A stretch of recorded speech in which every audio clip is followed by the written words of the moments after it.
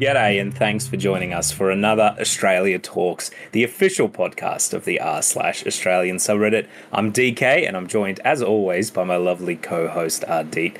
Today is Monday, the 11th of December, and our topics this week are new laws designed to lock up freed detainees, and Bluey's World. Bluey, a new Bluey-themed attraction is going to open in Brisbane. And of course, we have our Two Ticks Town Talk, and then we'll jump into This Week in Australian History, and we'll finish off, as always, with a 4X bottle top question. But before we get into all of that, Deep, you're in Brisbane. How is the Queensland sunshine treating you? G'day, DK. Yes, I am in Brisbane, up here, as listeners know, up here for seeing an opera, the Wagner's The Ring. I, to be honest, thought it was going to be a little bit hotter. Now, it's hot enough. Don't jinx it. I've been running the aircon in here, but it was funny. There was one day last week, and it was only, I think, 0.2 degrees hotter here than down in Melbourne on that day, or down on the Mornington Peninsula where I am down there. Yep. So yeah, obviously a little bit more humid, and that makes a big difference compared to where I am. But I got to say, I'm loving being here in the South Bank part of Brisbane. I'm not so familiar with Brisbane that I can compare it to other ones, but yeah, I'm near the QPAC, Queensland Performing Arts Centre, which is where the opera's on at. But there's also art galleries and a museum and great walks along the river, plenty of places to eat. But the place I'm in has got a little kitchenette, so yeah, there's a lot of stuff like breakfast and that I can just sort of cook myself. But I've been really enjoying having a stay here, taking it easy. There's no lawns to mow, there's no garden to worry about. Basically, all I have to do is just sort of amuse myself, do a little bit of office work with the laptop and that. But yeah, I'm very happy to be in Brisbane and enjoying my time here so far. So I've got another few days. There's been 2 performances, so there'll be 2 more on what day were we today? Monday. 2 more, one on Tuesday and one on Thursday, and then I'll take off on Saturday morning. So yeah, it's been a another good Queensland experience. Yeah. It's a good place, a good part of the world to be. Don't think I want to live here because I do like having. I'm not sure if you've experienced these things called seasons. Yeah, I have heard. What is it called? Winter? Is that how it's pronounced? Yeah, I'm not sure. That's right. Which we get down our way. I'm sort of a bit partial to them, but yeah, I'm having a good time up here. What about you? What have you been up to? We've been doing a lot of family stuff this week. It was my grandmother's 80th birthday.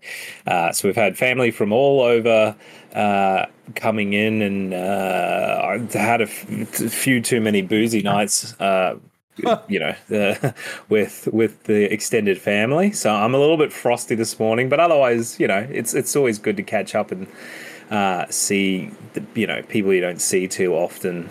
It's been a couple of years for some of them, so it was nice to catch up and reflect, and it's just like old times. So no, it's been good, but lots of family things over the last couple of days.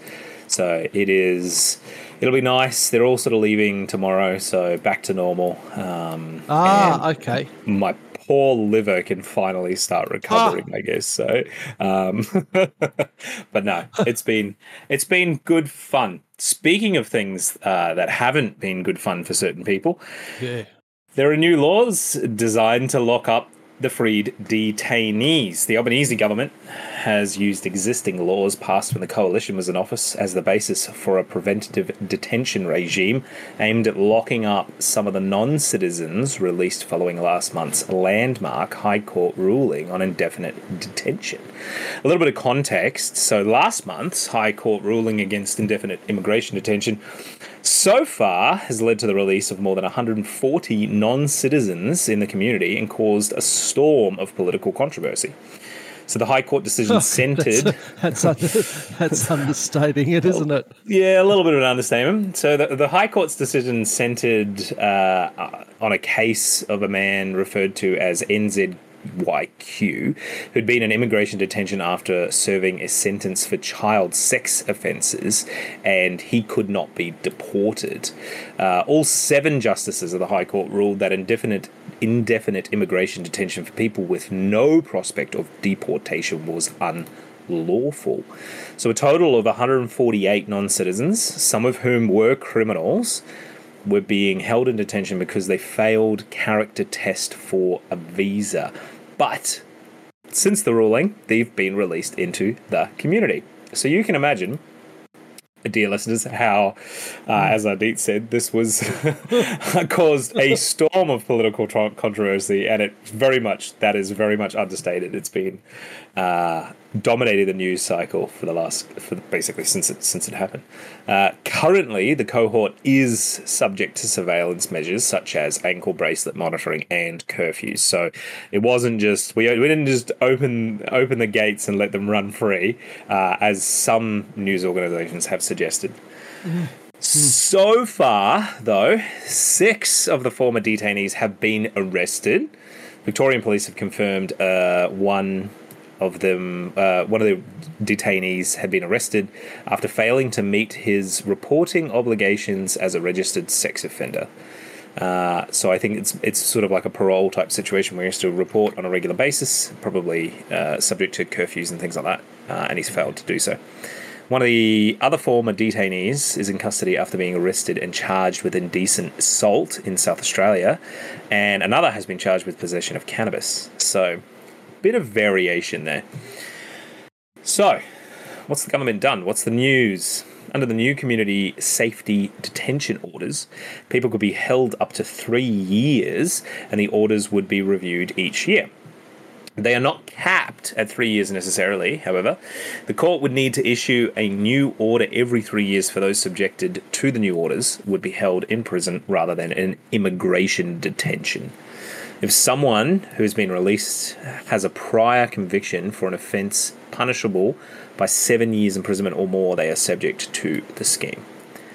The government already has a ready-made set of laws aimed at locking up people it considers too dangerous to be in the community. The existing laws are aimed at terrorists and designed to keep people in custody after this sentence has been completed. The anti-terror system will provide the legal framework for the new model targeting people released from immigration detention. And under the preventative detention order, the immigration minister would have to make an application to the court that the person is so dangerous that they would probably commit another serious violent or sexual offence if they were in the community. I feel like this is definitely a step in the right direction.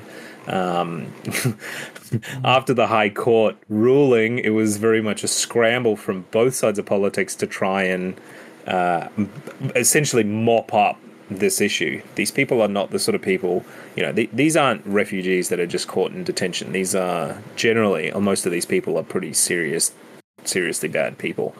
They're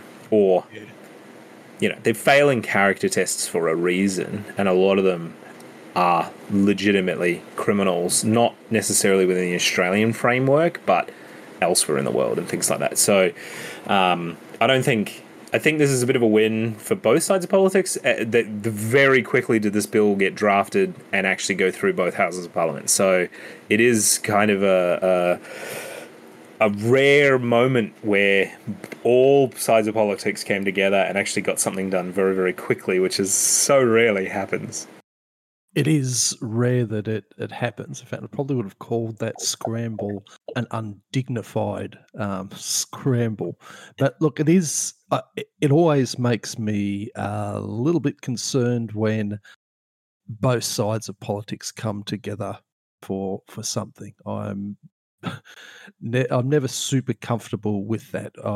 Look, for me, it's difficult not to have mixed emotions about this issue. There's the reality of not wanting to be in a nation that detains people indefinitely, but there's also the issue of safety for the community, and for me, there's the question of where that duty of care is. It's most important. I make no bones about, I suppose people, it's easier to describe it as sort of a libertarian leaning towards my approach to government. But the reality of this situation is when it comes down to the government protecting the community versus protecting people on what is a legal technicality, which not wanting to downplay the impact on these people. I probably have to be perfectly honest and say I lean more towards the protection of the community. You said we've got 6. There was 100. I think it was 148 people released. So 6 out of 148 it's really not a good percentage, and it's not good, particularly in view of this came out and people's first reactions were, what the hell are you talking about? You can't possibly do this. This is going to go horribly wrong. And by the second or third one, people are going, we freaking told you so. If you're up to 6, it's possible it's going to be higher. It's 6 as of today, and the fact that you've qualified that as of today means that you're probably like me and a lot of other people thinking, well, when's number 7 going to be coming through, and how high exactly are we going to get? Look, I suppose I'll throw a bit of kudos towards both the majors. They do seem to have responded to community. I would argue they've responded to community actions to basically save themselves. Be that as it may, that's the incentive they work on. And they've sort of been a bit of a combative mode with the High Court. Now, the High Court, I know a lot of people had a go at them about this. It's not their job to legislate; it's their job to interpret the law. So yes. I can certainly see that reasoning that indefinite detention was deemed unlawful when there was no prospect of people being deported in the reasonably foreseeable future, which then tied back into my emotions about not wanting to be part of a nation that detains people indefinitely.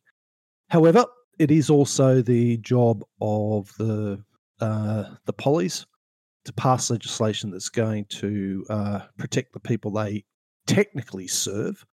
And in this instance, it seems like and I'm couching it for a reason, it seems like they've done a reasonable response. A little bit of hesitation you're getting in there is, as you mentioned, they've basically built these laws hurriedly on a hurriedly implemented framework, being the anti-terrorist framework, which came in as a knee-jerk reaction after the events of 9/11 and Australia's reaction to that. So we've got hurried laws built on top of hurried laws, built on band-aids of over all sorts of freedoms that were quashed in order to get these laws through. So I am going to hold off on my opinion about whether or not this is going to be a success, because I expect that there's going to be some horrible holes and unintended consequences come about as a result of this. But as I started off in the beginning, I got mixed emotions about it, and I'm glad it's not my job having to sort this mess out. Yeah. Something I didn't mention was the coalition they wanted an amendment to the bill as we were going through Parliament last week, where if one of these people were released, for the sake of transparency, the government should have to tell the broader community. It didn't. The amendment didn't pass because it's kind of. I understand the want for transparency, but also it just becomes a bit messy and there's a lot more labour involved and things like that. So that didn't get added in. But I kind of agree with the coalition. I sort of do like that little bit of transparency about what's going on.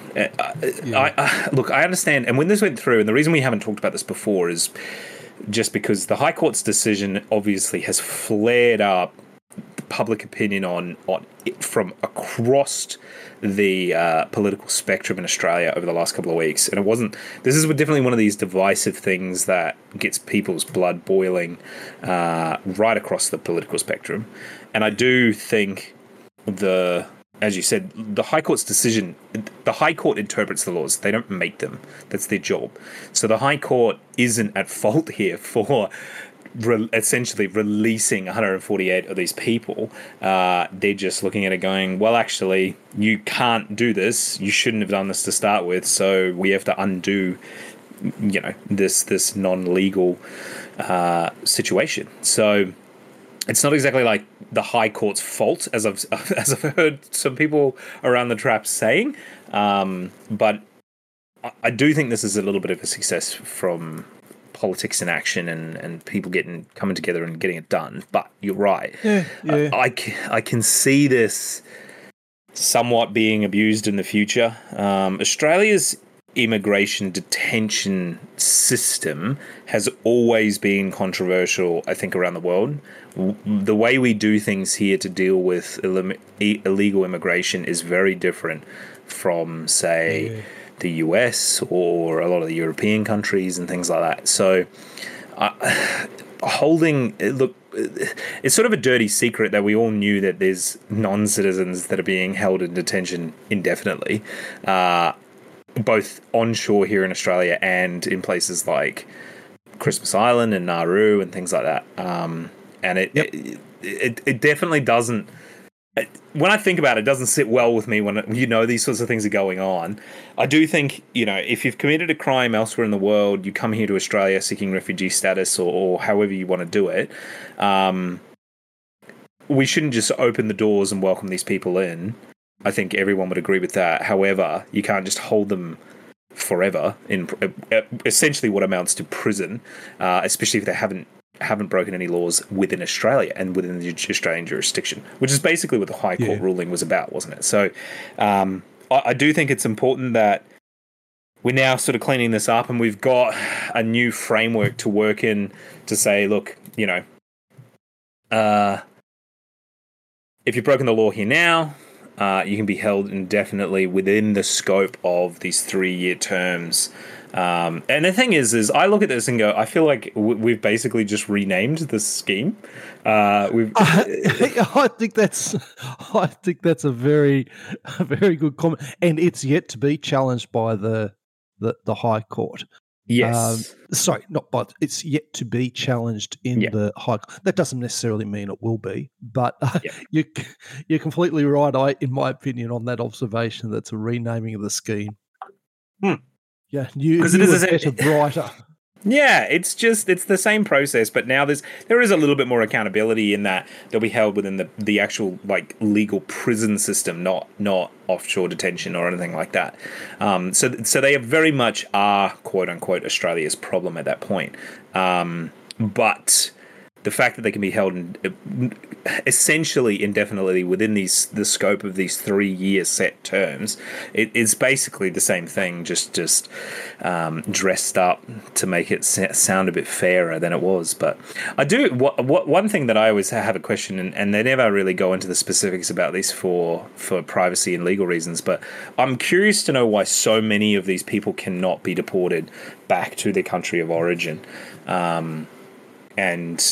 Yeah, that's a good question. There was some analysis like that, and also what's a typical recidivism rate? I mean 6 out of 148 because there's been the highlight sounds like a lot of a large number to me, but I don't know how that compares to comparing like to like. And when we don't get that sort of analysis and what we get as a narrative, I feel like we're probably not being told something for a reason that doesn't serve us.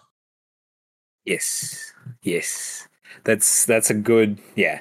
I feel like there's more going on in the background here that, and I feel like this is a situation with a lot of this illegal immigration type stuff where we're only told as much as is convenient for lots of reasons, mostly just for political reasons, for the sake of this group of people on leaning in this direction don't want to know about that, or these people will get up in arms. And immigration's been very decisive within Australian politics for a long time, and I think it's politically convenient to sometimes not tell us everything.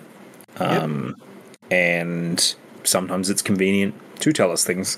Very famously, Scott Morrison, during the last election, started talking about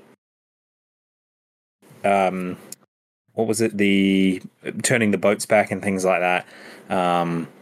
The Border Force is meant to be an apolitical organization, a bit like the ADF, but Scott Morrison definitely tried to use that card to win a bit of a last minute political favour, especially with the right wing community, but it didn't pay off. But it is little things like that, and I think we might start to see some of that in the future.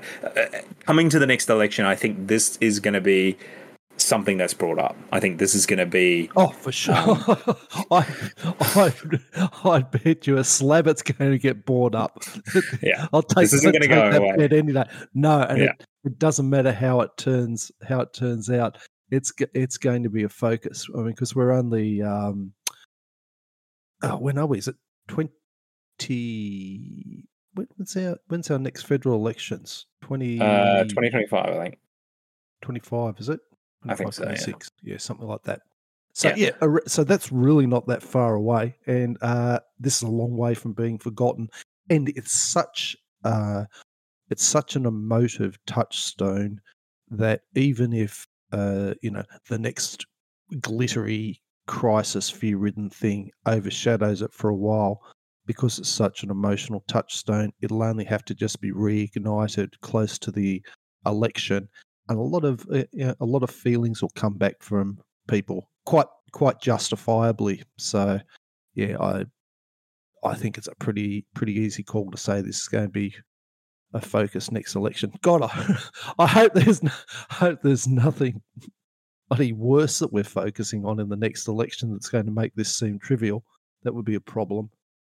You make a good point. Hopefully, this is what the talking point is, and there's nothing else that's been going on. But I think it might be time for us to move on. Let's move on to our Two Ticks Town Talk. I've been everywhere, man. I've been everywhere, man. Across the desert, square, man. Okay, this week let's have a little bit of a paddle through history and visit the town of Corowa on the banks of the Murray River.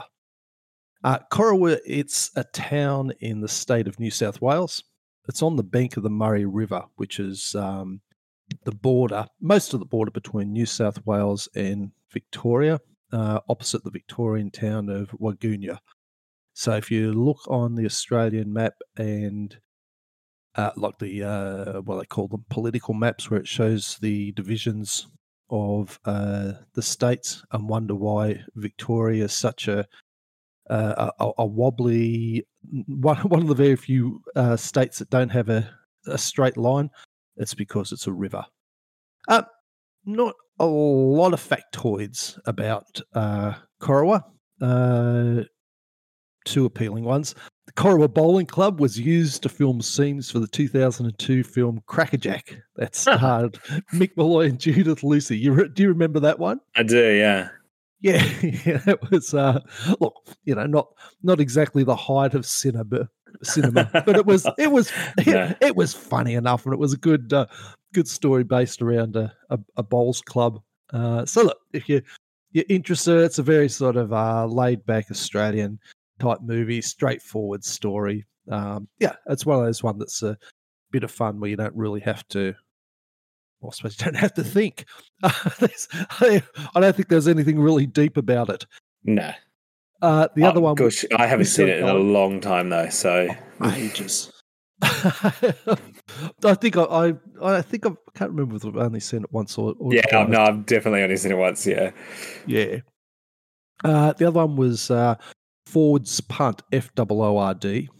So John Ford, known as the Emperor of Wagonia, settled on the Murray River near the Ovens Junction. That was on the southern side of the river in the early 40s. And in 43, Ford and a man named Bould examined the countryside around the present side of Wagonia and recommended it to a bloke, John Crisp, who was the first European to settle in the area.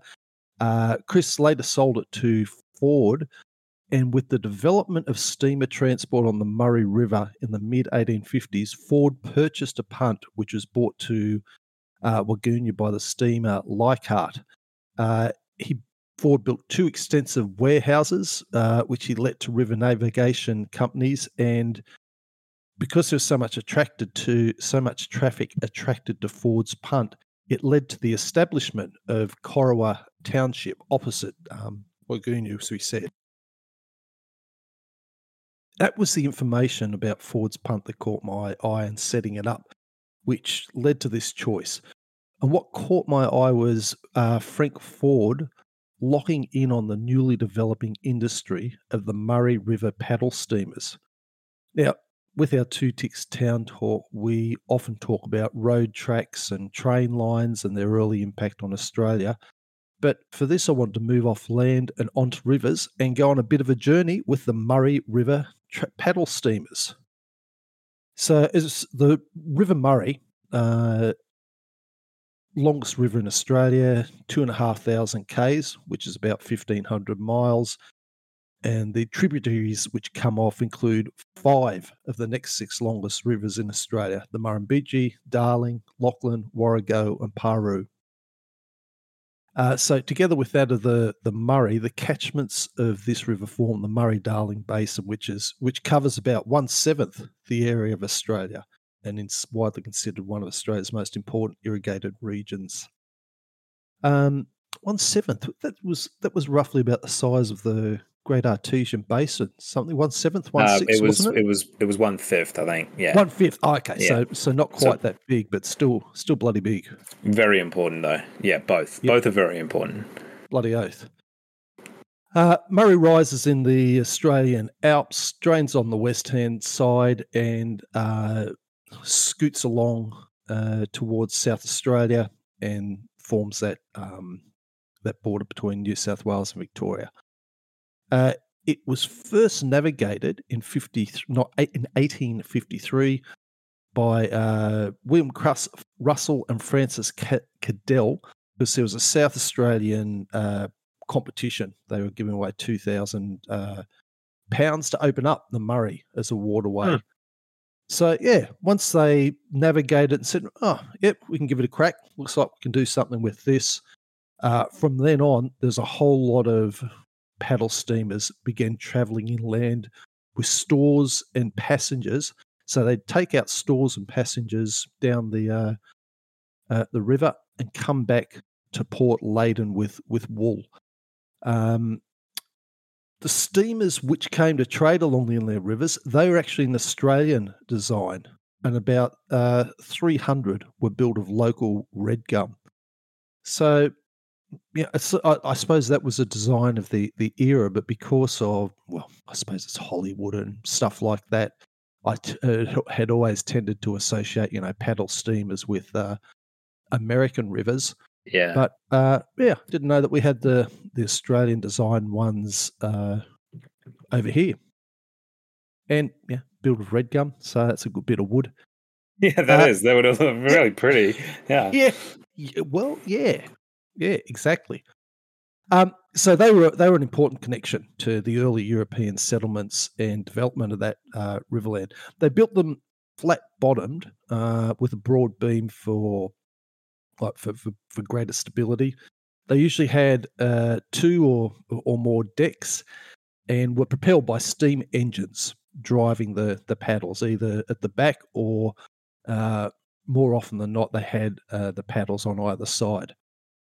So to increase their carrying capacity for taking goods downstream and bringing them back, they'd often tow barges, put the wool, sheepskin, hides, tallow, and timber, etc., onto the barges. That was a skilled job, as you'd imagine, because up to 2,000 bales of wool were often carried, stacked in the hull, piled several tiers above the deck. Wow. Yeah, and then there was a bloke on top standing on a makeshift wooden platform with an enormous hind helm that was connected to the rudder by ropes and chains. Oh my goodness. That's OHS approved. Yeah, exactly. That poor bugger's up there just swaying back and forth trying to... Well, I mean, there was probably other people keeping watch and things, but I can't imagine that was a work experience job, first off. And like all good things, there's regulations in place to ensure that the steamers must stop at night, but really few of them did. Most of them didn't tie up before 10:30, and if there's a full moon, a whole lot of them would just keep travelling through the night anyway, as you would expect. The steamers navigated the sandbanks. If they were small ones, they'd just get up to full speed, just rush plow through it. Just slide over the top. Bloody oath. So the shallow ones, they'd do that. If it was large ones, they'd have to winch themselves across. And look, because of the seasonal variation in the river height, they could only really operate for about 8 months of the year. And sometimes the levels just fell so quickly that barges and steamers would get trapped in pools, sometimes for months. And also, too, when the rivers were in flood, the vessels could paddle almost anywhere, but sometimes they'd get lost. And then because familiar landmarks just sort of didn't appear. So sometimes when the floods went down, you'd find boats a couple of miles left high and dry after the floods receded. just in a field. Yeah, exactly right. There was looking at this. It was interesting. There in the Powerhouse Museum in Sydney, they've got an artifact, which is a navigation map used by the captains on one of the Murray's tributaries, the Darling River, in the late 80s, between 1870 and 1890. The river courses, the landmarks, the wool sheds, hotels, mills and homesteads from Wentworth to Menindee in New South Wales are hand-drawn with notes about rocks and dangerous areas. And I thought this was a bit clever, and I imagine it was pretty groovy in the day. The chart's made of heavy sailcloth, measures 39 metres in length, and it's mounted on rollers, which was wound on as each section of the river was passed. That's actually pretty cool, isn't it?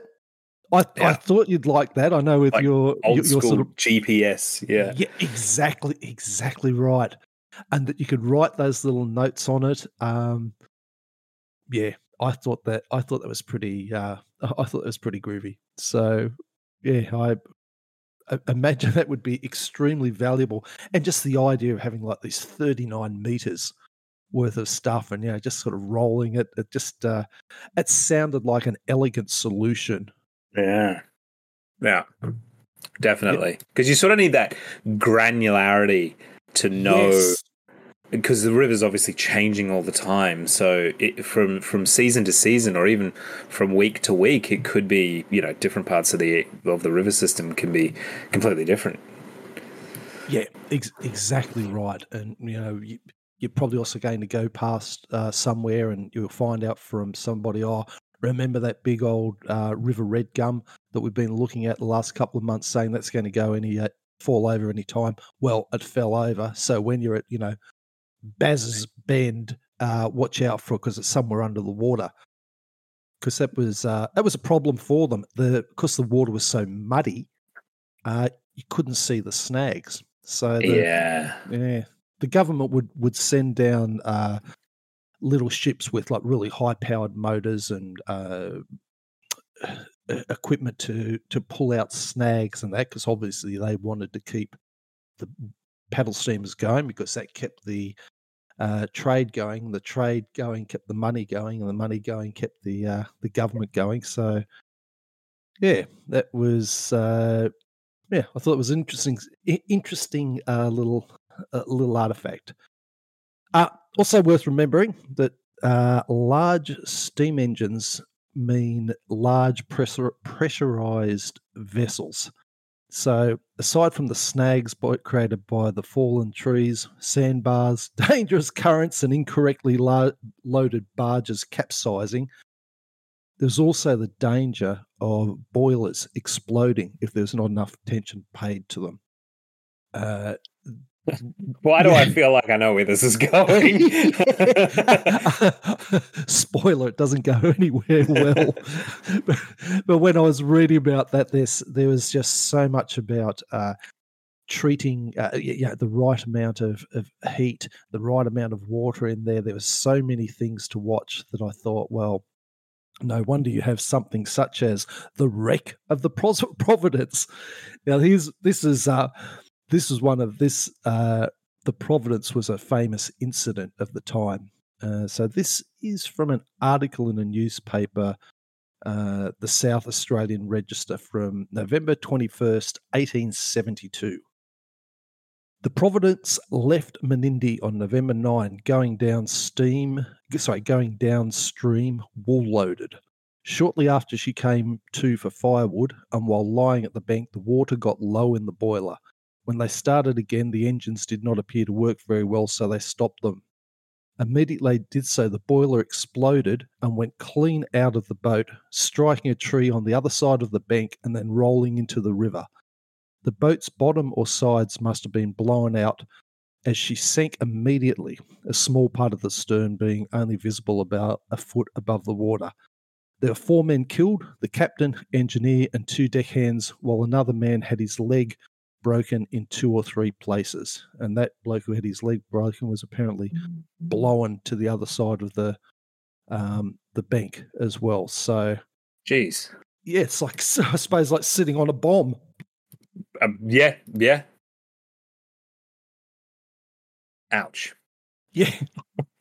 Now, in addition to goods being transported, there were also paddle steamers that plied the Murray with religious messages and services for remote believers and potential converts, and they were known as missionary boats.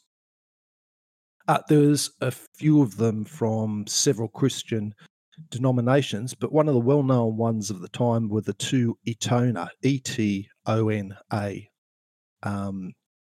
boats, which, as you'll find here in a moment, got the name from Eton College. In 1891, a steam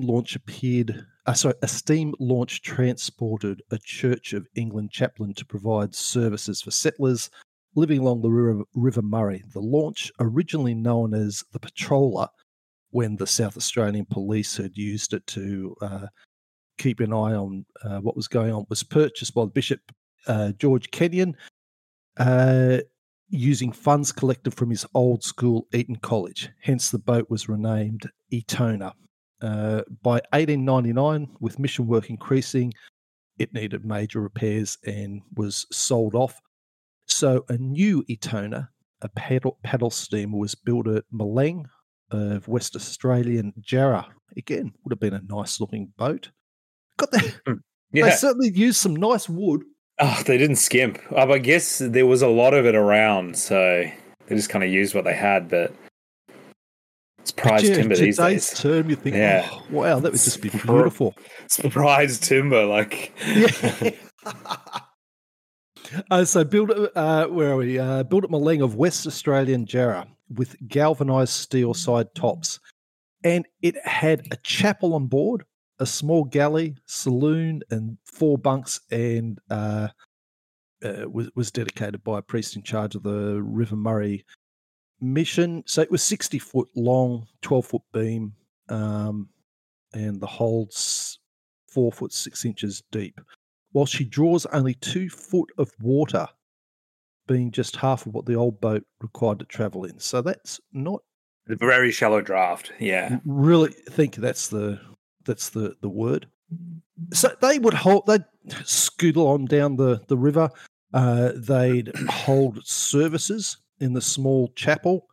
They did about 8 trips a year. They'd conduct baptisms, confirmations, marriages, and also one of the people involved, that she began a mothers' union with communication by letters. So because the mothers couldn't meet any other way, and they'd then get, even though the settlers and that were poor, they'd give the ship gifts of firewood, bread, and milk, and it it was just an interesting service to the locals and to the people who were looking for that spiritual side. Well, I mean, you need nourishment for your body, right? Yeah. I guess they looked at it as they needed nourishment for their souls. So, 100. Yep, exactly right. So that went on for a while. By 1912, a number of settlements had built their own churches, or used a school for churches. Used a school for services. Parish priests then, by that time, were appointed, and there's not really much of a need for a travelling minister along the River Murray. So the Atona was sold in 1912 to Arch Connor, who used her as a fishing boat until 1944. It was then abandoned on the banks of the Murrumbidgee River, where it became a chicken house. It seems like such a waste. It does, but that was the fate of a whole lot of the steamers and barges. So that wasn't the only decline. But by the first decade of 20th century, the river trade was rapidly disappearing because the roads and rails, as we mentioned in the beginning, were becoming better service. More and more steamers and barges were just tied up at the riverbank waiting for work, which didn't come, and they were just abandoned and left to rot. And by the 1930s, there were only about 30 paddle steamers still in service. And by 1960s, the trade was completely finished. So, as you can imagine, there's little tourism sites and that you can see them, particularly around Corowa, which was one of the areas that was notable for being so involved in this trade. But like all things, technology moved on. Corowa is still there, but the paddle steamers aren't. And that's our 2 Ticks Town Talk for this week. That's cool. Yeah, we do. In my mind, I always associate paddle steamers with America going up the Mississippi River and that opening up, the interior, using paddle steamers and things like that up the river, the riverboats and all that sort of stuff. I guess there's a lot of folklore and mythos around that in American history. I didn't realize it was so big here in Australia as well. So that's kind of cool. Neither did I. Yep. Yeah, and it makes sense because the Murray is so long. Because the Murray, if I'm correct, exits like near Adelaide or something, doesn't it? It meets the sea. It goes a long way before. It goes a long way before it gets to the sea. I didn't know it was that long either. I mean, once I was reading, I was thinking, sort of in the back of my head. But if you had sat me down and said, okay, guess and tell me where it was, I wouldn't have come close to that. Yeah, no. Yeah. So it's such a long way. So you can see how, because this area of Victoria, New South Wales is really the food bowl of Australia. It's all really farmland out there, except for the occasional spot of national park and that. But when you look at it on a map, it's just like a patchwork of farmland. So it makes sense, that you'd need that transport corridor, and it completely makes sense to use the river, at least, during those periods. Today, though, it would be really inconvenient because, of course, we've got highways everywhere, rail lines and things like that. So a more direct route, but well, that's right. I suppose that's why that era has gone. But when you also include those major tributaries that were mentioned, like the Darling and was it Murrumbidgee and Paru and Warrego? I think there was another one there. I can't remember. And you think how long they are. I think it said something like 5 of the next 6 biggest, six longest ones. It covers a lot of area. It does, yeah. I think of most of Victoria, really. You probably could have got a paddle steamer to somewhere close by. And I wonder if that's why, like, certain cities in Victoria, like Shepparton and Albury, and there's a few others, are so big and they are where they are because they're beside the rivers, because the steamers could probably get there and things like that. So it's probably shaped a lot more of Victorians' history than people probably even realise. And New South Wales. I mean, some of the... God, was it like they would even be getting wool from Burke and bring it back by paddle steamer. Sorry, taking it up, I think, to Burke by paddle steamer. So it covered a lot of ground, a lot of Victoria, New South Wales, and that bit of South Australia. Yeah. So it's a significant. It was a significant system. But look, there was more in that I just didn't know at all. So I thought that was pretty interesting to hear about that. So thank you, Coral, for giving a little bit of a launching pad for another interesting bit of Australia. Very cool. Thanks so much. Well, let's move on. A Bluey tourist attraction is going to open up next year in Brisbane.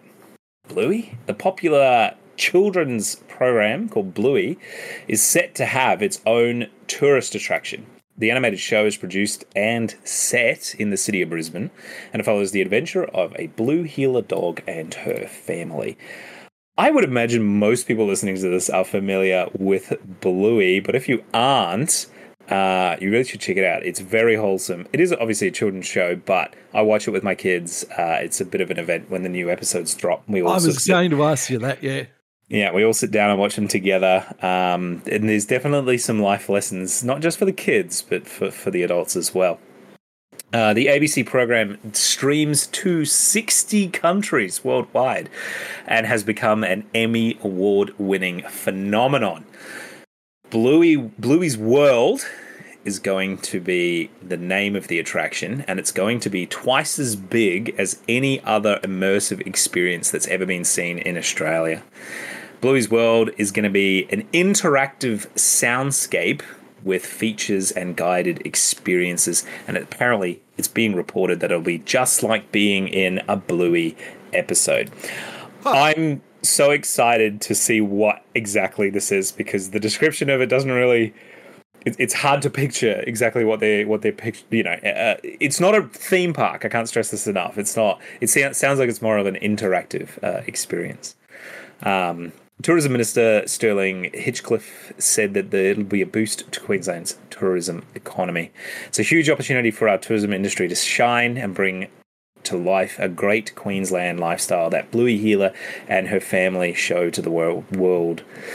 Tourism and Events Queensland estimate that Bluey's World will generate more than 18 million for the visitor economy and support 250 Queensland jobs. So not a huge amount, but it sort of adds to the growing list of attractions in southeast Queensland. The immersive size of Bluey World will be built on a 400 square metre site at the North Shore Pavilion in Hamilton, a suburb of Brisbane, and it'll be open to the public in August 2024. It's being backed by the BBC Studio, HVK Productions, with funding from the Queensland Government and Brisbane City Council. So it's going to be built, for those familiar with Brisbane, it's going to be built down near the International Cruise Terminal, which is... okay. which is where a lot of sort of temporary events take place, like we saw Cirque du Soleil when it came in that same area.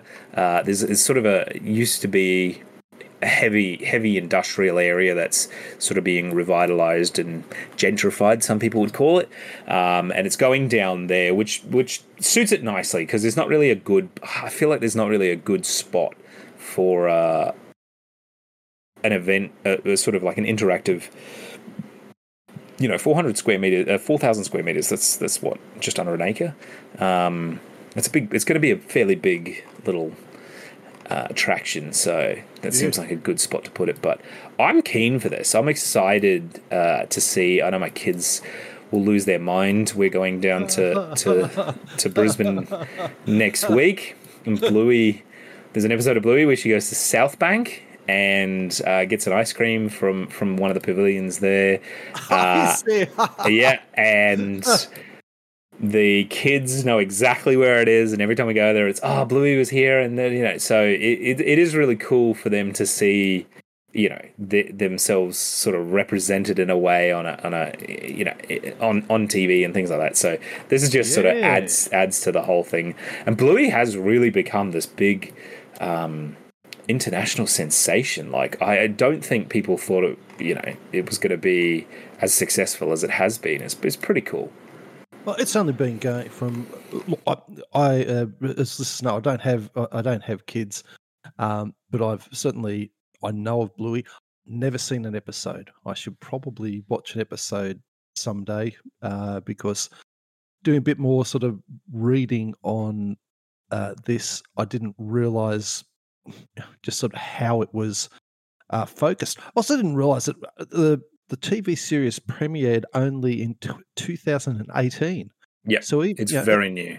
Yeah, allowing for 2 years with the coof and that's a damn good effort to become so. They did produce it through COVID. Yeah, they did. Yes, yeah, I saw that they had to. They had something like 50 people working on it, and from what I read they haven't yet committed to a fourth season, but haven't ruled it out. So, that was good to have those people employed. But there's a couple of things that I liked about it, which is probably completely known to you, but as someone from the outside, just sort of dipping their toe in to find out a bit.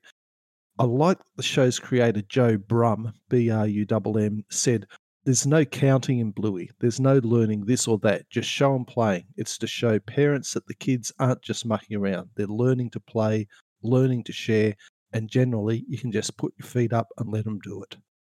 I thought, wow, what a great quote and a great aim for it. It just sounded like very sort of fun, very wholesome. And there's another one saying that the program's designed to be a co-viewing experience for parents and their children to enjoy together, and it's got a central theme of the series is the influence of a supportive family. That's your experience? Yes. Yeah, it's definitely. I think there's definitely some parts of Bluey that go over the kids' heads.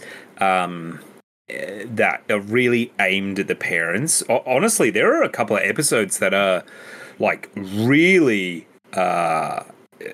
brought tears to my eyes. They're incredibly emotional in a good way, and I'm just like, holy moly, this is meant to be like a kids show, and it just tugs at the heartstrings sometimes, and they've also like some of the themes that are discussed are like very adult themes that you wouldn't expect.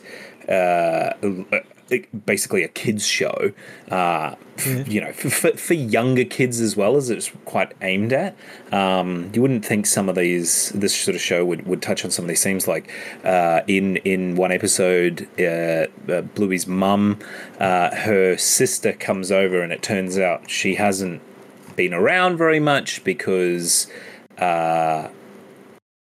she's been suffering with I think a bit of depression because it turns out she can't have children of her own, and so there's this like friction between her and her sister, and and these themes, I think a lot of it goes over the kids' heads, but I'll be sitting there watching it going, holy crap, I can't believe like this is like a kids show and they're going into all this detail, but it's just honestly the way it's written, it's really, really, really well done.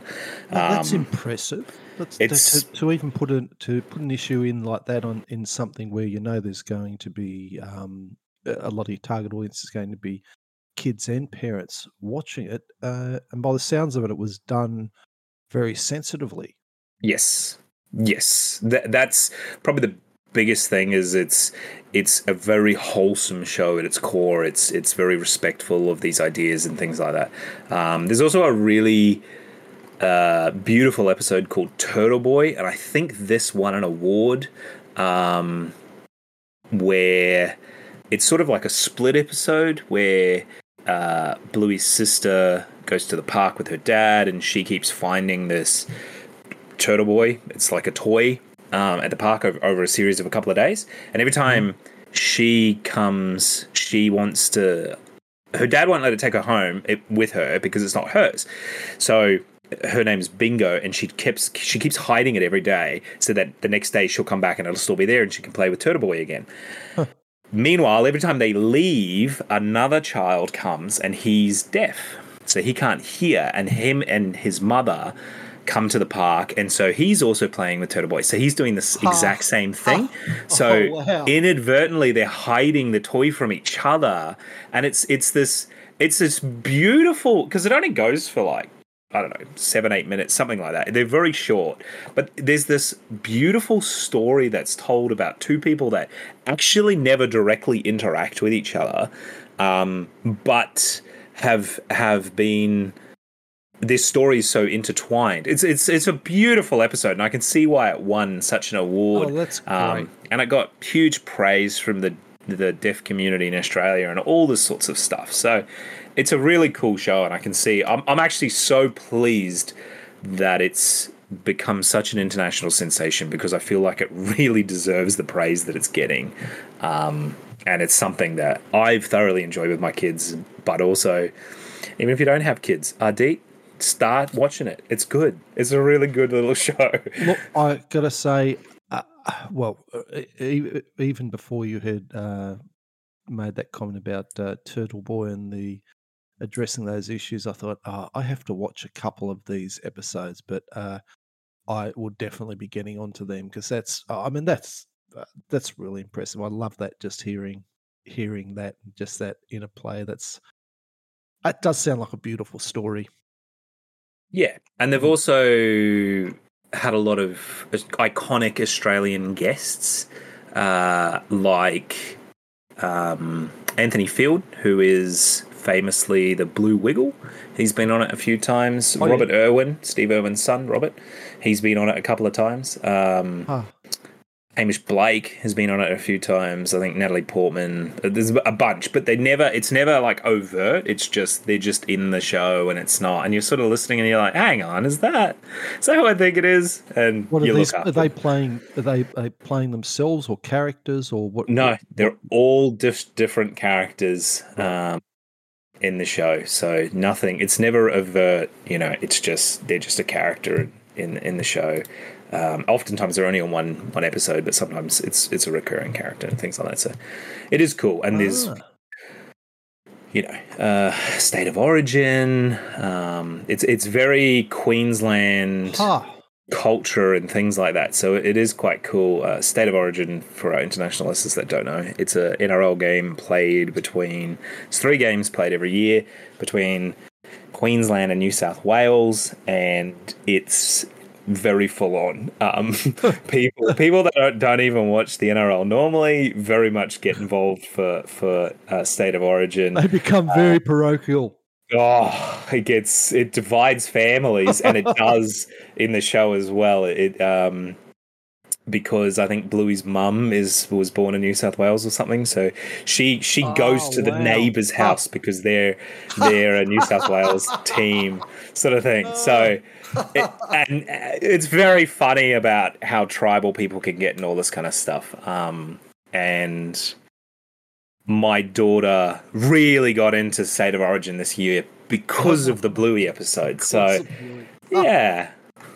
Wow, it's going to be very interesting, given that there is that sort of culture in the show, and so many people involved with it who obviously understand those sorts of dynamics. It's going to be really interesting to see how this immersive experience is expressed as a construction. um, as you said, it's not going to be a traditional theme park. And also, as you said, there didn't seem to be that many details about it, but it sounds like they've got some very good pedigree, and I'll be interested to see what turns up. Yeah, I'm very excited for this. It's everything is done in Brisbane. I believe it's animated, voiced, everything from Brisbane. So, Yeah, that's what I if read they, too. they, as you said, they've got the pedigree to do it. That pun is completely intended. And Didn't even. so bring it on. I'm excited for Bluey World. August next year, we'll definitely be going down to see once it's open and experience it for what it is. And I'm sure at that time I'll let you all know. But let's move on to this week in Australian history. Okay, because we missed our 26th of November podcast, this one's slightly longer as well. So we're covering the 1st to the 11th of September. Gosh, 1st to the 11th of December. It's gone quickly. December 1st, 1838, the first annual Royal Hobart Regatta is held. It's still going to this day, the whole few days of aquatic events, and I think they get a public holiday as well. 1942, the corvette HMAS Armidale is attacked and sunk by Japanese aircraft off Timor. What's a corvette? How do I describe a corvette? It's like a smaller, a very fast, small ship, lightly armored, lightly armed. They're smaller than a destroyer. They're generally pretty quick though, but Okay. yeah. So built for speed. Built for speed, not huge, small crew, not generally not deep sea, long time type vessel. But I mean, it can be, but generally not. Okay. 1973, on December 1st, the Australian government grants self-government to Papua New Guinea. 1976, Douglas Nicholls is appointed the 28th Governor of South Australia, becoming the first Indigenous Governor of an Australian state. Once again, South Australia. Yeah, once again, South Australia. God, Victoria. 1982, the Commonwealth introduced the Freedom of Information Act.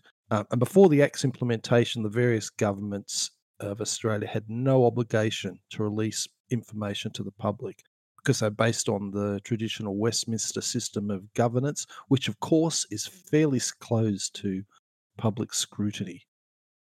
I was surprised that was so recent. I mean, I know that's 41 years, 1982, but I still thought that was recent for something that important. Yes, I agree. Yeah. 1984, the Bob Hawke-led Australian Labor Party has returned to power at the federal election. 1987, our mate Sir Joe Bioki-Peterson resigns as Premier of Queensland after 19 years in power, and he's replaced by Micah Hearn. December 2nd, 1811, Reverend Samuel Marsden sends the first large export of wool from Australia to Britain. Possibly got some of that wool. Oh, no. That would have been before the paddle steamers. Damn, I thought I had a tie-in, but nope. Scratch that. 1972, Gough Whitlam becomes Prime Minister, leading the first Labor government in 23 years. Yeah, that went well. Yeah, it didn't. 1986, Justice Mary Gaudron is the first woman appointed to the High Court of Australia. 1994, Australian government agrees to pay reparations to Aborigines that were displaced during the nuclear tests in 1950s and 1960s. December 3rd, 1797, George Bass sets out from Sydney in a whaleboat with 6 oarsmen to explore south along the coast. Bass Strait. Yeah, I did. Sorry, but it just seems so absurd that he's on a little whaleboat with 6 other blokes, and he's like, "I'm going to go explore the rest of Australia." Like, you just seem so underprepared for what was going to happen. But yeah, well, look, I didn't look up details about his preparation. I'm guessing if they're exploring the coast, that they probably didn't go too far out to sea. No, yeah, but you don't have to go very far from shore to be at the mercy of the sea, as you would well and truly know. Yeah. And I do believe he went around, circumnavigated Tasmania and came back. So, did he? Yeah. So they sailed through Bass Strait, which is obviously now named after him, twice, because he had to go through it and then back. And Bass Strait is a notoriously horrendously rough patch of water. Wow. And it's sort of small boat, I don't know. The people were built differently back in the day, I think. Well, that's impressive. 1825, Van Diemen's Land becomes independent from New South Wales, and the Legislative Council of Tasmania is established, and George Arthur becomes governor. 1854, the Eureka Stockade takes place. The Eureka Rebellion was a series of events that occurred during the gold rush in Victoria and Australia, and the gold miners revolted against the British administration in the colony of Victoria. It reached its climax with the Battle of the Eureka Stockade on 3rd of December in 1854 in Ballarat. The rebels clashed with the colonial forces. 27 people died, numerous injuries. Most of the casualties were the rebels. Prior to the battle, there was a period of peaceful demonstrations and civil disobedience on the Victorian goldfields starting from 1951.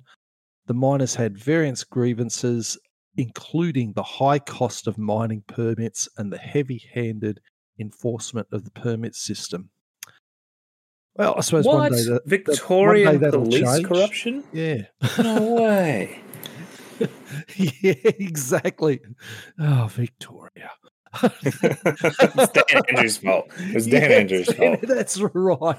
Oh, God, can you imagine if someone traced his ancestry and he was on the colonial forces? God, I wonder if somebody's done that. That'd be a winner. 1999, the Glenbrook train disaster occurs on the City Rail network in New South Wales, killing 7 people. December 4th, 1851, Charles Latrobe forwards a Victorian Legislative Council motion opposing further transportation, and it's passed unanimously. 1976, the Royal Australian Navy's fleet of Grumman tracker aircraft destroyed by arson at Nowra in New South Wales. They had the hangar there where there was a dozen of them in there. One of them was out for repair. So I didn't get to the bottom of why somebody committed the arson, but 6 were totally destroyed and 3 were damaged beyond repair. So that was a massive blow to the Navy at that time. Yeah.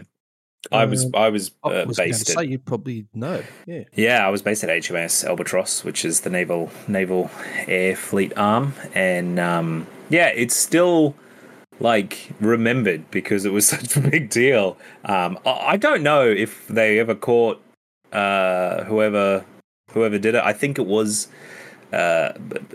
base personnel. Like, I don't think it was someone jumped the Right. fence or anything like that. It's very secure facility that you'd be very hard pressed to get on board the base without anyone knowing. So Right. it must have been an internal thing, but some disgruntled sailor probably. Huh, probably. Although it wasn't 1976, that's only a year after the CIA got rid of Gough Whitlam. Maybe they were still hanging around on missions. They needed to sell more replacement aircraft. So Yeah, exactly. Military-industrial complex. Well, maybe. Oh, it'd be interesting, though, who got the contracts. Anyway, without getting too conspiratorial, December 5th, 1924. The first Woolworths supermarket opens in the Imperial Arcade in Sydney. So 1924. That's earlier than I would have guessed. 1941, Clive Caldwell, Australian fighter ace, shot down 5 Junkers Ju-87s, Stukas, dive bombers in a matter of minutes, which was called becoming an ace in a day. He was the leading Australian air ace of World War II, officially credited with shooting down 28 and a half enemy aircraft.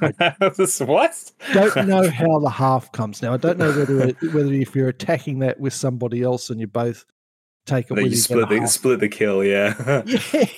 Yeah, and he did over 300 operational sorties, so he was a busy boy. In fact, there's a whole lot of details about him that I'm thinking, maybe one day again, put that on the list. 1950. Sorry, what was that? I didn't say anything. 1958, construction of Stage 1 of the Sydney Opera House begins. 1972, Prime Minister Gough Whitlam establishes his first cabinet consisting of himself and Lance Barnard. So it wasn't exactly a big cabinet, but it was a start. That's where ScoMo got the idea from. Yeah. Oh, God. That would ruffle a few feathers making that comment. 1882. God, I'm going to have to remember that. Oh, yeah, he did just exactly what Gough Whitlam did. Yeah. Yeah, that'd go down well. December 6th, 1882. A rare transit of Venus across the disk of the sun is visible from Australia, and many scientific parties arrive from around the world to observe and record the event. Now, I saw the one in 2012. They come in pairs, and it's every 150, 200 something years. But so I had the telescope out there. The forecast on the day was cloudy, so packed everything in the car, high-tailed it up to Bendigo, which is just sort of a couple of hours out of Melbourne, and found a place where we could get a good view, because I was determined to get it. Because the 6th of June 2012 was the last opportunity to observe a transit of Venus until 11th of December 2117. Yeah. So, yeah. Bloody missed it. Yeah, I was pretty excited about that. And there was, I was also happy too, because there was we just set up in a park, and there was a couple of people who just sort of wandered by, and you could see that they were sort of looking over and didn't quite understand why we had the telescope out, because I had the solar filter on the end, and there was a younger mother and her kid, and I think the kid was probably just old enough that he's going to sort of remember it, even though he didn't fully understand it at the time. Significance, yeah. So he was able to sort of look through it, see that, and when I was explaining to them that they wouldn't see it again until 2117, it was just nice to be able to share that with them, and you sort of thought, tuck it away in the memory. So, yeah, just one of those chance meetings, which was good. 2002, the Australian government announces a handgun buyback following the Monash University shooting. Buyback, theft, all depends on how you define it. December 7th, 1915, the evacuation of Anzac forces from Gallipoli begins. and some argue that the evacuation was the greatest Allied success of the campaign. I would argue that. Yep. The It was a evacuation massive was undertaking, wasn't it? a massive undertaking and incredibly successful. I don't think anyone was killed directly as a result of the evacuation. Oh. There were men still on the line that obviously were casualties, but when you're evacuating thousands of men, and we're talking like, they're getting into rowboats and rowing out to ships and stuff like that, prime targets, and the Turks didn't even know the Anzacs were gone until days after they'd left. So, wow. Incredible. One of the main reasons was because of, we've briefly mentioned it before, but it was called the drip rifle. So essentially, they would. It's so stupid. It's genius. They would attach the trigger to a can that was empty, and then above it, they'd put another can that had a small hole in it, so it would drip down into the can that was attached to the trigger, and slowly over time, obviously that can would fill up with water, and once it was heavy enough, it would pull the trigger. And what you'd do is you'd fill all of these cans up with different amounts of water, so the rifles would all go off at different times and a little bit randomly, so it seemed like one man could basically be there with, say, 20 rifles, and it could seem like there was a lot more men than there actually were. And so the deception around the evacuation was absolutely fantastic. And the Turks didn't even realize the Anzacs were gone until they walked over, because all of the drip rifles had finished firing, and turns out there was no one there, just a bunch of rifles and empty cans. So very clever. Imagine how bizarre that would have been if you were on the Turkish side.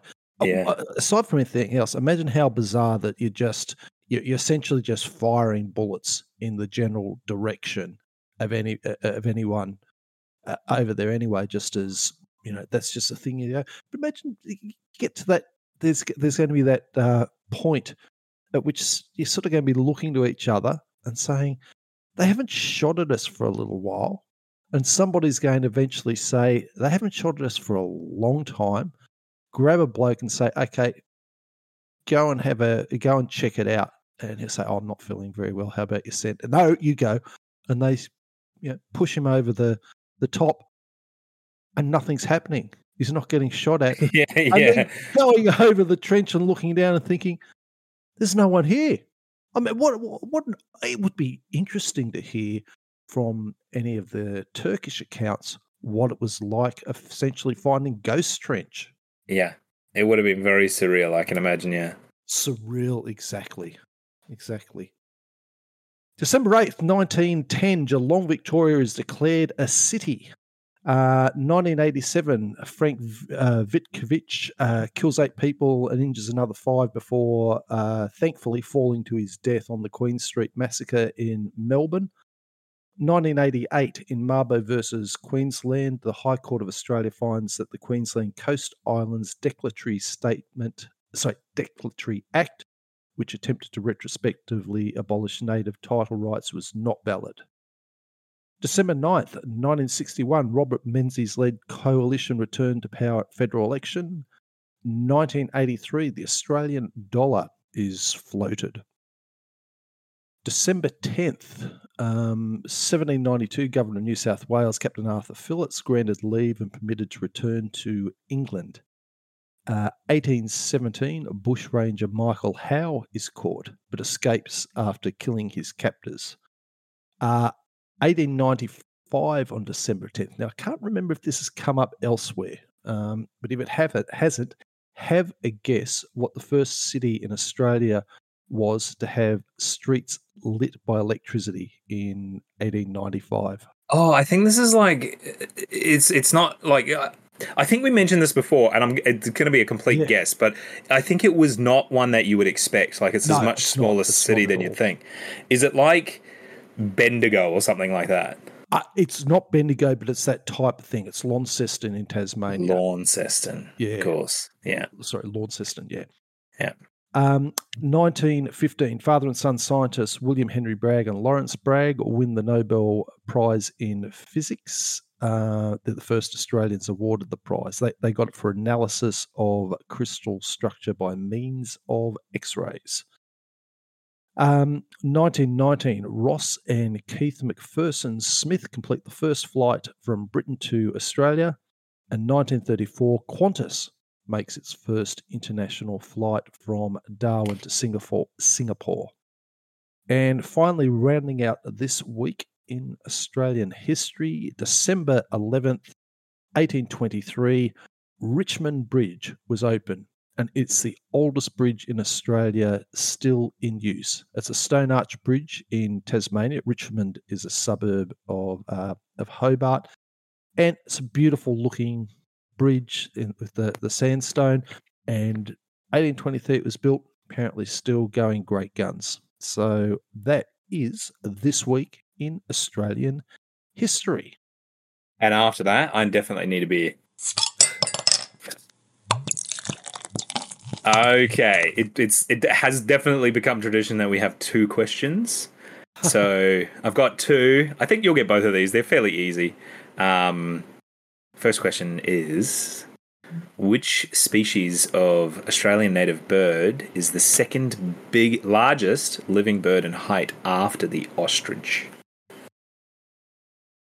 Now, obviously going to go emu, but I'm not sure if it's emu or cassowary. Oh, yes. Yeah, I know. I haven't seen a cassowary for. Cassowaries are smaller. My memory of last time I saw a cassowary, I'm pretty sure I've seen bigger emus. So I'm going to go with emu. Yep, you're right. Good. Cassowaries can definitely get very big, and they're much more aggressive, but emus, generally speaking, are bigger. And they got that big bony thing on top of their head and really like fearsome looking claws. I mean, emu claws, you wouldn't want to sort of cop one in the guts, but those cassowary claws, they look almost raptor-like. You can't tell me that a cassowary isn't a friggin' dinosaur, quite frankly. Yeah. Yeah. Yeah, and I certainly wouldn't say it to a cassowary's face either. No, they're terrifying. I hate them. Plus, they seem a little bit smarter than emus. I don't think emus are the smartest birds around. They're funny. They're funny things, but yeah, cassowaries look to me like they would plot. Cassowaries want to kill you, definitely. Yeah, as soon as they see you, they just hate everything and they just want to destroy it. Emus are a bit sort of dopey, and they, you can have like an emu as a pet. You would never have a cassowary as a pet. It would kill you as soon as it could. Now, second question: which 1986 movie was the highest grossing Australian film of all time? Now, I don't know if this is still true. I didn't actually look it up, so I'm just trusting the website I got these from. That is true, but what iconic 1986 film is the highest grossing Australian movie of all time? God, films. I'm shockers on films and actors. There's some of those people you named in the thing about Bluey, and I thought, I don't know who that is. 1986. Just got to... And it was an Australian film. Australian film, 1986. Yeah, geez. An iconic Australian film. It wasn't Mad Max, was it? No, but that is a good guess. No, but that was earlier. Mad Max was earlier, wasn't it? I think the first one was, yeah. Yeah, because I think Mad Max came out when... Was it while I was still at school? I can't remember. Anyway, you're going to have to give me a hint. It's got... The protagonist's first name is Mick or Michael. I can't say his last name because you'll get it immediately. Oh, God. Yes, I could see how I would get it immediately.